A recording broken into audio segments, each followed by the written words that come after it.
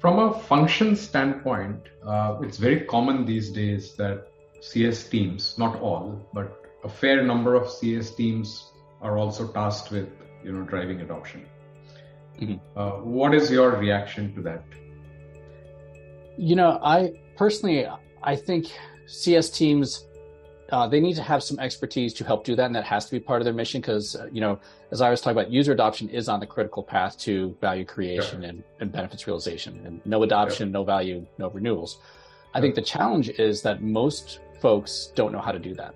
And I know from personally in my career, when I started out, I got a degree in information systems. I worked for consulting companies doing implementations, and it was very focused on go live and go home, map the process, get the system configured, launch, train users, get out there, and then go into support mode. And that was great. And it wasn't until I went internally at Texas Instruments, where I was hired as an internal staff member, that my boss came to me and said, your job is to make sure that people are using the system so we can prove to the executives we're getting value.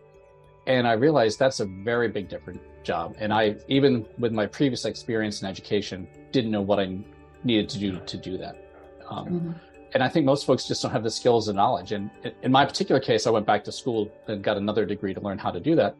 But most folks don't have that time or that option. And without having the expertise and confidence to help your customer drive adoption and to be able to give them true recommendations, I think a lot of CS folks are nervous and you're kind of setting them up to fail. Correct. Yeah. Correct.